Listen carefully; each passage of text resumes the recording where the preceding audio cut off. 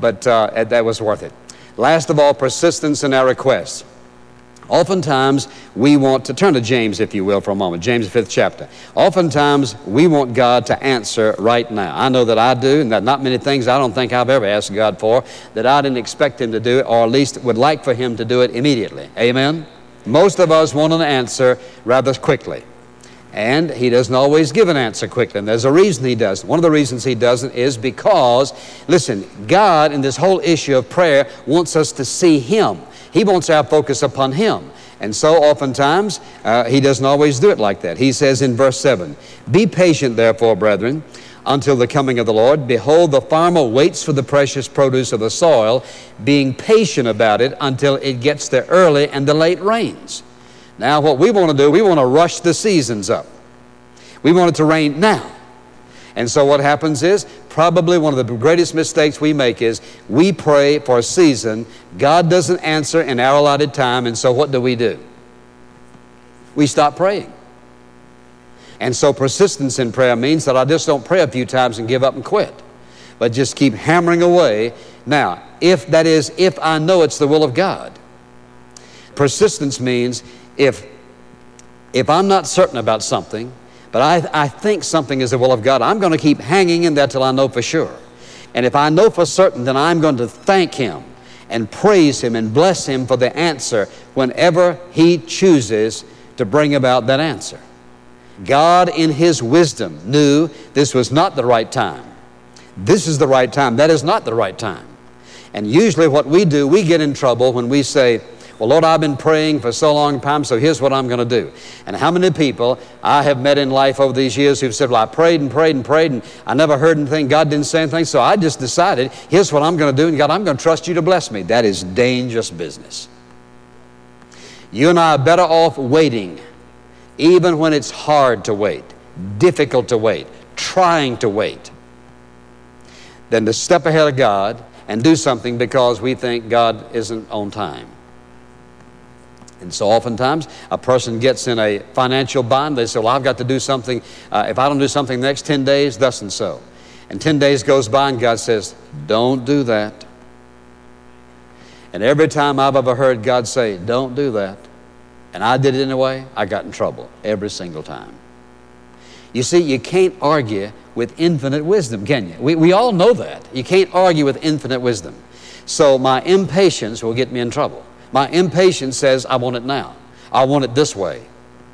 But if I'm going to watch God answer prayer and see Him deal with the big things in life, big things in the ministry, big things in our personal life, or the little things in our personal life, all of these are essentials. Now, more than likely, you may look at those 5 things and say, "Well, this is the one I have the most problem with, or this one here, or that one."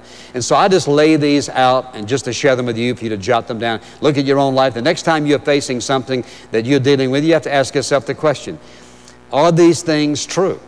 That is, am I really coming to Him on the basis of who He is and not the fact that I'm good, bad, or indifferent? Am I coming to Him knowing that my heart is as clean as I know how it to be at this point in my life? Am I coming to Him believing with all of my heart that I know the will of God, that I know this is how God wants to operate in my life? Am I coming to Him really believing that He is going to hear me? And am I coming to Him willing to keep asking until I know for certain this is the will of God? Now, sometimes He will withhold the knowledge of His will. Well, why would God withhold the knowledge of His will? Because it may be that God wants to do something in our life before you see, sometimes you and I can ask Him about something that is the will of God, unquestionably the will of God. And yet somehow there's some sense of hesitation on our part. And we struggle with it. We say, well, it looks like the will of God. Sometimes He will not make it clear until He gets to what He's after. And so when we come to Him, prayer is a major, major issue in our life. And here's a God who says, "You ask me anything in my will, I'm going to do it for you." Then it is very, very important that you and I understand how to find His will and get ourselves in a position whereby when we come to Him, we can come to Him with boldness, assurance, and confidence. Knowing this is the will of God, we can expect and anticipate God to hear and answer our prayer. Father, we love You and praise You. And when we think about You being an infinite, omnipotent God, willing to listen to the petitions of Your people, willing to make such an oath as that you will hear and answer our prayer when we ask in your will. Father, how very, very, very grateful we are. Teach us how to pray. Teach us how to trust you. Teach us how to find your will. Teach us how to keep hanging in there, God, until we know your will and can thank you in advance of seeing the answer, that a loving, good Father is taking care of his children one more time. For we ask it in Jesus' name. Amen.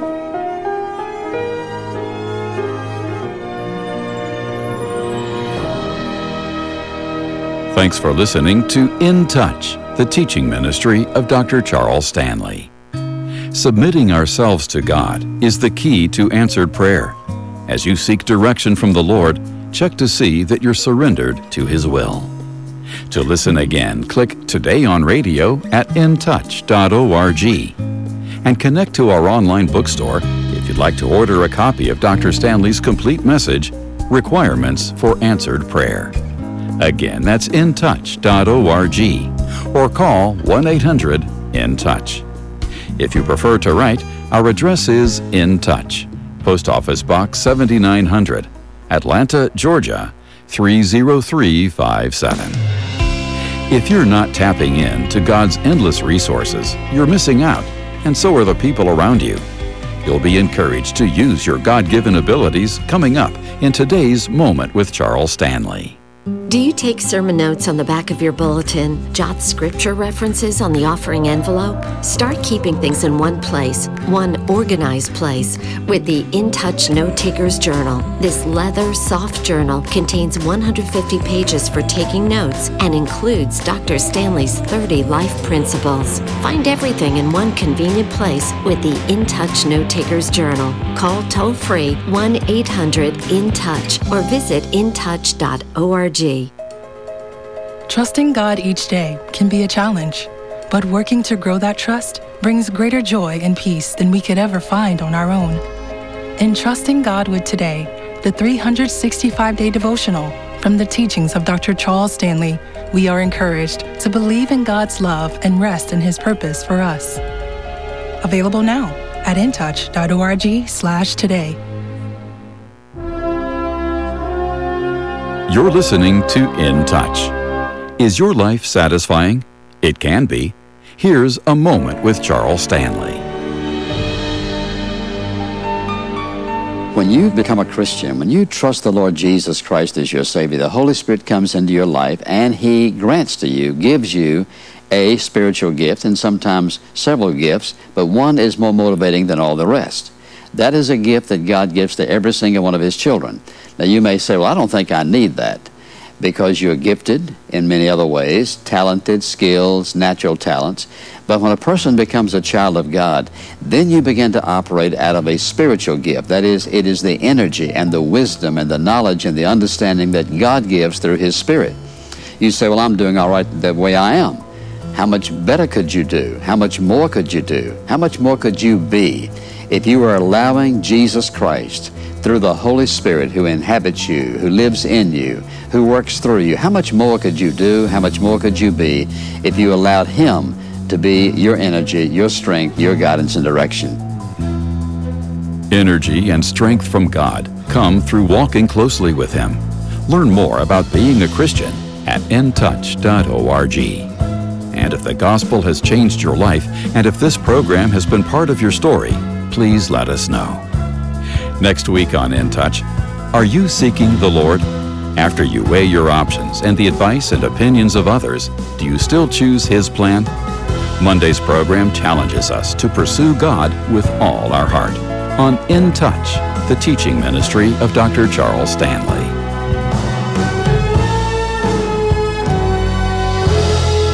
This program is a presentation of In Touch Ministries, Atlanta, Georgia, and remains on this station through the grace of God and your faithful prayers and gifts. Welcome to Breakpoint, a daily look at an ever-changing culture through the lens of unchanging truth. For the Colson Center, I'm John Stone Street. 700 years ago, Italian scholar Marsilius of Padua helped lay the foundation for our modern ideas of popular sovereignty. In his book, Defensor Pacis, written in the context of an ongoing battle in church-state relations, he anticipated the idea of separate spheres for church and state. Though tensions over the balance of power between church and state were probably inevitable eventually, it took surprisingly long for them to develop. In the Roman Empire, the state regulated religious practice. Christianity was an illegal religion in the empire for nearly 300 years. But when it was legalized, a precedent was set for the church to operate separately from the state, and for centuries, the two sides cooperated without much fundamental conflict. In 799, Pope Leo III was accused of a variety of crimes, so he appealed to Charlemagne, king of the Franks, for judgment.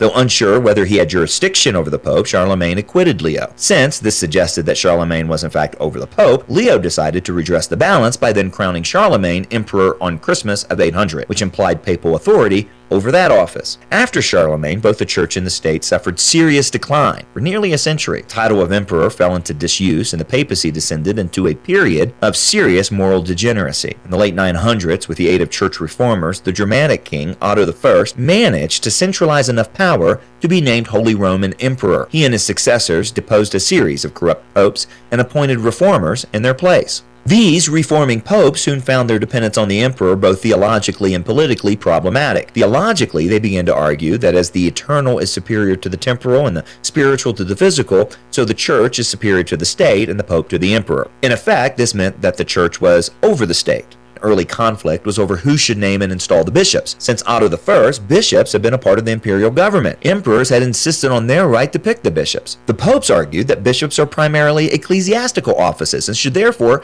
be appointed and installed by them. This issue finally came to a head when Pope Gregory VII excommunicated Emperor Henry IV and tried to depose him, while Henry also tried to depose Gregory and even invaded Italy in the process to somehow make it stick. The issue was eventually resolved by their successors, but the basic question of whether the Pope was over the Emperor or the Emperor was over the Pope, that just continued to fester, sometimes resulting in war or excommunication and the appointment of anti-popes. In the context of all of these conflicts, Marsilius of Padua wrote his book. He took the imperial side. He argued that the church had no jurisdiction in secular matters. It should interpret scripture and define dogma. Secular affairs were the responsibility of the civil government, whose members were to be elected and appointed by the most important citizens. In the same way, he believed that clergy, including the Pope, should also be elected by the people or their representatives. Even within the church, papal authority was limited, since supreme authority was vested in church councils that were called by the emperor. Marsilius also argued that tithes should be eliminated, that church property should be seized by the government, and that clergy should live in holy poverty. His work was supported by prominent Franciscans, most notably William of Ockham, who championed the ideal of apostolic poverty and was later promoted by Thomas Cromwell to support Henry VIII during the English Reformation. Defensor Pacis was an important step in advancing ideas of popular sovereignty and democracy, even though it implicitly supported imperial authority. And despite its blatant anti-clericalism, it made important contributions to ideas about the proper relationship between church and state. Given our current debates about Christendom and Christian nationalism, studying historical works like this one could enrich our understanding of the place of the church in civil society. For the Colson Center, I'm John Stonestreet with Breakpoint. Today's Breakpoint was co-authored by Dr. Glenn Sunshine. For more resources to live like a Christian today, go to Breakpoint.org.